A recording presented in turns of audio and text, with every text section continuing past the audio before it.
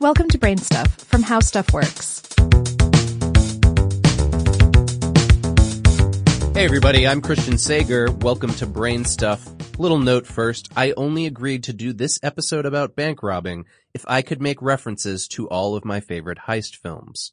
We've all seen bank robberies in movies like Point Break or Heat, and I'll admit, I've got a little bit of an addiction to the video game Payday 2. But moral quandaries aside, bank robbers have often been romanticized throughout history, especially during times of economic instability. Just think of Bonnie and Clyde, John Dillinger, and Jesse James. So it's no wonder that across the United States, people from various walks of life have occasionally thought, why shouldn't I rob a bank? Let me stop you right there, Slick. There are several reasons you shouldn't, even if you think you have the perfect plan. First, it is dangerous. Completely innocent people could and do die in robberies. Criminals in this town used to believe in things, honor, respect, and it's also obviously illegal. Not some wishy-washy blue law kind of illegal like selling beer on a Sunday either. It is a straight-up felony.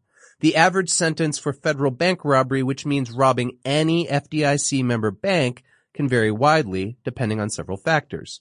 In the U.S., these factors are outlined under Title 18, Section 2113 of the Federal Sentencing Guidelines. Was anyone injured? How much money did the criminals take? Were weapons involved? These factors add up quickly, and when the robbers are caught, they can be looking at decades in jail, not to mention the fines. Notice that I said when they're caught, not if. That's the second thing. If you rob a bank, you will probably get caught. According to the Department of Justice, the FBI's clearance rank for a bank robbery is nearly 60%, and about half of those are solved within 30 days. It makes sense when you think about the typical bank robbery. Of the 5,014 U.S. bank robberies that took place in 2011, most occurred during the day, meaning there were multiple witnesses. The police are notified as quickly as possible, and it is a safe bet that there's photographic evidence, too. Tuesdays and Fridays are the most popular days of the week for a bank robbery, and most robbers are total amateurs. More than 80% have no prior convictions for bank crime, and 80% operate alone using predictable patterns. These guys don't imagine a fella smarter than themselves and try to think, what would he do? These criminals are often apprehended on the same day of the robbery, and banks are full of strategies for catching them, including exploding die packs.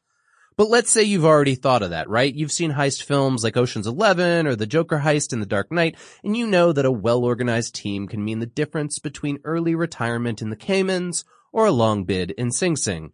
Professional bank robbers tend to operate in crews, using weapons and stolen vehicles. And it's true that a crew can up your chances of a successful heist. Teams can divide the robbery tasks and also tend to spend more time on planning and reconnaissance. This strategy can lead to a larger overall take. A study by several British economists found that, quote, every extra member of the gang raises the expected value of the robbery proceeds by £9,033, or $15,212. But keep in mind that the haul per person will go down with each new member.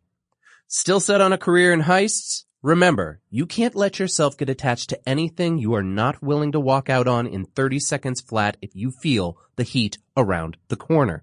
Are the terrible odds, the legal consequences, and the risk to innocent life not enough to dissuade you? Well, consider this last fact. Bank robberies don't actually make that much money. According to the study I just mentioned, the average return on a bank heist in the UK is about $19,700 per person per heist. In the US, it's even worse, a bit over $4,000 in 2009. While that might sound like a lot of scratch, it's not enough to set you up for life.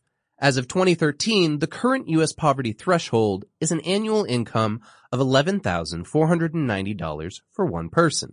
This means you would have to rob 3 banks a year and keep all of the loot just to stay out of the poorhouse. Hardly a glamorous lifestyle. Of course, this doesn't mean that heist movies aren't cool, just that you shouldn't try them at home or in a bank.